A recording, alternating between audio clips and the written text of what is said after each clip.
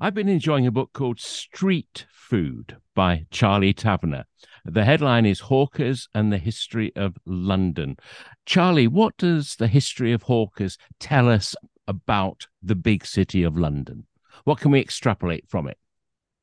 I think what the history of hawkers tells us is that there's a different way of looking at the familiar story of London. Um, I was really interested in looking at the long span of London's history, this big kind of growth from what is a kind of bounded old style medieval city, still in the 16th century, to into the 20th century, where we're more familiar with this huge, great city of 6.5 million people, and that's a great story of growth that London grows through, becoming the city that we know and love today. And I was studying the history of markets and street sellers, and I was realizing that actually they can offer this really interesting kind of bottom up perspective, this kind of gritty view of London from the streets. And the big story I think that it reveals is that London's story over that kind of time, that kind of great growth, is not necessarily as triumphant and exhilarating and fantastic as we might think. And in fact, for a lot of that time period, as London is growing and transforming and becoming a great global city, life for most people remains very difficult, very dangerous, no doubt full of kind of stimulation, but very hard and challenging all the same. This history that you tell, um, when does it start and when does it finish? Does it go straight up to the coming of the First World War? Yeah, the story I'm telling is about the heyday of street selling in London, which I see as kind of the late Tudor period, from the late 16th century through to, as you say, around the start of the First World War. And that's a period where street sellers played a really vital role in the food system. They provided Londoners with all sorts of food, both kind of basic everyday essentials, things like fish and fruit and vegetables and milk, as well as kind of delicious occasional kind of morsels and snacks like kind of pies and sausages and later on sandwiches and ice cream and stuff like that. And those foods weren't just little extra little additions to the food chain. They were right at the heart of how London was fed. I hadn't realized. I mean, now the big thing is, shall we go to Tesco's or shall we go to Waitrose? But then, I mean, and now, I mean, I was in a fast food outlet yesterday, and the man from Deliveroo came in to take the stuff door to door. But at this time, if you fancied fresh oranges, probably the only place you could get them from was the woman coming to the door. Yeah, street sellers are a really important way for particular foods to getting to people. In fact, some of the only way for people to pick up foods like oranges, as you say, lemons, even kind of small parcels, things like oysters that could be picked up kind of fresh on the street. Um, and there were lots of reasons for why this was the case, but a big one was that street sellers were pretty flexible in what they bought and sold. They didn't have, the high fixed costs and all the difficulties of renting a shop or a restaurant for a very long period of time, but they could swap what they were selling, on a pretty regular basis and based on what was kind of affordable in the market, what bargains they could find, and then turn that into a profit to make their living. So that had a real knock-on, massive benefit for the London population. Now, I would have imagined that selling food door to door was a pretty peripheral business, probably not well recorded. So, you as an academic going to look for the history of this thing, what were your sources? Where was it recorded? Yeah, well, perhaps the most famous kind of sources for street sellers and street life in London's past are artistic ones. There's a fantastic genre that people might be familiar with called the Cries of London, which is also coincidentally, I mean, perhaps not so coincidentally, at its peak in the period in the centuries in which street sellers were vital to London between the late 16th and early 20th century. This genre comprised visual prints, elite music, and more popular songs, which seem to kind of capture kind of the street life. So we can use those and understand what those representations seem to be kind of be selling. But I was also interested in finding out who the individuals were and what their experience actually was, rather than just relying on the perspective of artists and composers and other people who might write about hawkers. So what I did was spend a lot of time trawling lots of different historical sources, from parish records through to court reports, in which street sellers appear, often incidentally to the matter of what that kind of record was created for. So you could have, for example, a court case involving a murder, someone being shot in a pub with a firearm, and the witness kind of statements include an oyster seller who's standing outside the door, who was knocked over when the defendant was escaping from the pub, and we get a little glimpse into the fact that this street seller was standing outside this drinking house, kind of hawking his wares. He'd been there for a long period of time. He was a man of long standing, was pretty well known in the area. So hawkers often appear in these incidental little sources, and we can piece lots of these together. I was able to identify in those centuries that I cover more than 800 individual kind of street sellers who might otherwise have been kind of lost to history. That they weren't the main reason why those records were created. Are these mainly women? It changes over time. So that's one of the interesting stories that comes through the book, is how in the 17th century the street trades were dominated by women. Women were actually in comparison to what we might assume about the patriarchal norms of the old city. Women had a really important role in the buying and selling of food. And gradually over time, more men come into the street trades. So by the Victorian era, in fact, men probably start outnumbering women. And that's happening probably for two reasons. One is to do with some parts of the street trades are becoming a bit more lucrative. Things like the milk business becomes more organized and sophisticated, and men seem to take a dominant role in that. And I think it's also to do with the swelling of the bottom end of the working kind of population, the kinds of people who are looking for casual labor. And the street trades are one of those parts of work that seem to soak up lots of the poorer population, and that invariably involves more men picking up this work. You talked about street cries, and anyone who's ever taken any interest in sort of folk music, you know that there is this history of people singing their wares.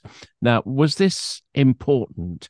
And do we have a slightly burnished, rose tinted spectacles view of this? They were certainly very important. I think we do have a slightly rose-tinted view of it. That's a good way of putting it.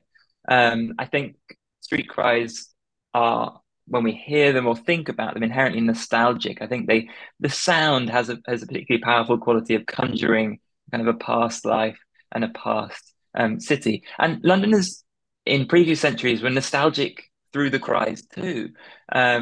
I mentioned earlier the cries of London, the genre of music and art that represented the streets. And part of that involved composers and songwriters rendering those cries they heard on the streets into music, into sweet music. And there's a process of translation that goes on there from the sounds that people actually heard, and in the circumstances in that those sounds were actually heard, in amidst the barking of dogs and the clip clopping of horses' hooves and the ringing of bells and the shouts of conversation on the street, and hawkers had to cry over the top of that, um, and then that translation takes it to sweet music that's kind of carefully and artfully arranged, and it's always in tune, because for street sellers, as we know today, in cities around the world where hawking is still a very important part of the economy, and where people still use their voices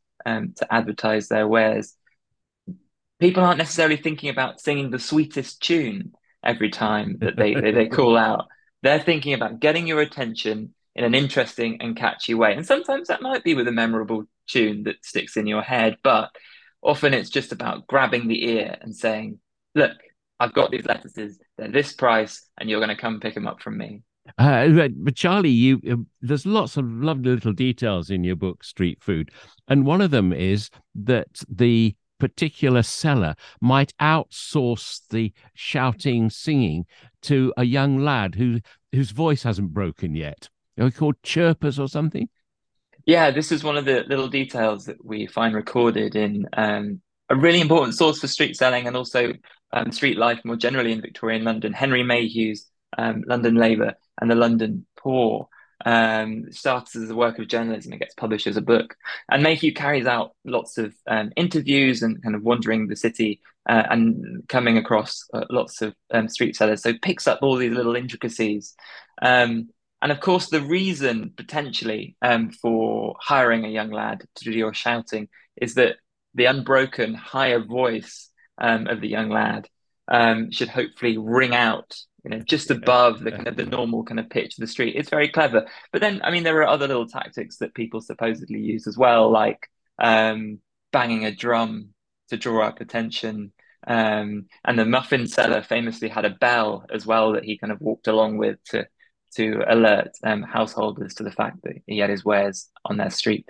Yeah, it's not a million miles away from the ding dong of the ice cream wagon, the ice cream van. And you say there was a time in London where there were 700 sellers of ice cream, I think you say, and they're all, most of them, Italians. Yeah, I mean, the immigrant communities of London play a really important role in the street trades. And the Italian community in the late 19th century are the latest in the succession. One of the earliest, generally being the Irish population. London's had a very large Irish population, and throughout all this period, and then you get different waves of Jewish migration in the late 17th and 18th centuries. And then from the middle of the 19th century, Italians start arriving. And then they come in relatively small numbers, kind of initially, early on in one of the early censuses. There's about 40 or so ice cream sellers of Italian heritage. And then they expand to several hundred, but within a few decades. And there's another change that happens in that too. Those early Italian migrants tended to live very close together in the area just kind of north of Holborn, in a kind of quite a dense tangle of streets where they did all their preparation for making ice cream and taking it onto the streets. And then within those few decades, their numbers increase and they also spread more widely around the city and were becoming more established. But at the same time, they're still suffering many of the same problems that immigrant communities, new arrivals often do, which is suffering discrimination and xenophobia. So their ice cream that they were selling was not universally seen as a great delight, but was often seen as a potential source of kind of disease and illness. Right. You say that the beginning of the golden time is in Tudor times, and you talked about milk selling as being a major source, maybe of profit. Now, if you're selling in Tudor London, presumably your milk is taken around on horse and cart. So where just that one commodity, where was the milk grown? Where were the cows? Yeah, I mean, this is a funny story for me because I'm from a dairy farming family down in Devon, and I understand the nuts and bolts of kind of producing milk and the hard kind of slog of early hours in the milking parlor and what's that like. Um, but that milk in Tudor times and in subsequent centuries too, mostly came from the immediate periphery of London. Um, London's edges were much more intertwined with the surrounding countryside than they are today. The boundary between rural and urban was much more porous and complicated. And there was all sorts of food production industries around the edge of the city. And it was particularly important for foods that went off very quickly, because in the era before rapid transport and before refrigeration, before mechanical refrigeration, things like milk go off very fast. So the time between production, that cow being milked in the morning and then perhaps again in the afternoon to the person that's going to drink that milk has to be very, very quick. And therefore, we get in the Tudor period and in the centuries that follow, dairy farms around the edges of London who are supplying all those hungry Londoners, or rather, Londoners thirsty Yes. Yeah. for their fresh milk. And street sellers are really important because they offer a low cost and fast form of distribution for that milk. In some cases, they can go and perhaps do the milking themselves straight into their pails and then carry that milk to their regular customers. Sometimes, within an hour or so. So when canals came, when railways came, how did that change the business of hawking? Yeah. Um, it's interesting because in the span of time that street sellers were vital to the city, things like railways, things like refrigeration actually come in relatively late on. And one of the arguments I make in the book is that their impact was only fully realized in the kind of the 20th century. They were, however, starting to change things. So in the case of the milk trade, that's the canary in the coal mine, I think, for how London's kind of food industries were changing, because you started to get kind of short distance railway journeys from places like Essex, milk being brought very kind of quickly from farms into the city within a matter of hours, and that's just far enough away for it to be kind of cheaper to produce the milk out there in the fields and in the kind of the slightly further away countryside, but it's near enough that those early forms of railway transport can and bring it in. And it wasn't just milk that the railways kind of begin to change. London's first kind of railway connection within the city was in the 1830s. But you start seeing fish being brought from further afield. So suddenly the ports in East Anglia can take catches, put them on some kind of ice, and then send them down to London kind of very quickly. So that slightly negates London's great advantage of being on the river and boats kind of rushing up there. And we're also starting to see fruit and vegetables kind of coming kind of further distances too. And at the outset, that doesn't rip up the food chain, entirely. Street sellers are very important. Kind of the market system of street markets that springs up in the Victorian era doesn't disappear kind of straight away, because within the city, hawkers and the small kind of shops that are also important for feeding people still remain the vital part of retail. It was only in the 20th century where we get uh, those things that we're much more used to today. Multiple shops, supermarkets, and things like that, which change things radically. Over the last 10 years, we've had great changes in how we deal with Europe, and that became politicized. But reading your book, the trade with Europe was absolutely crucial.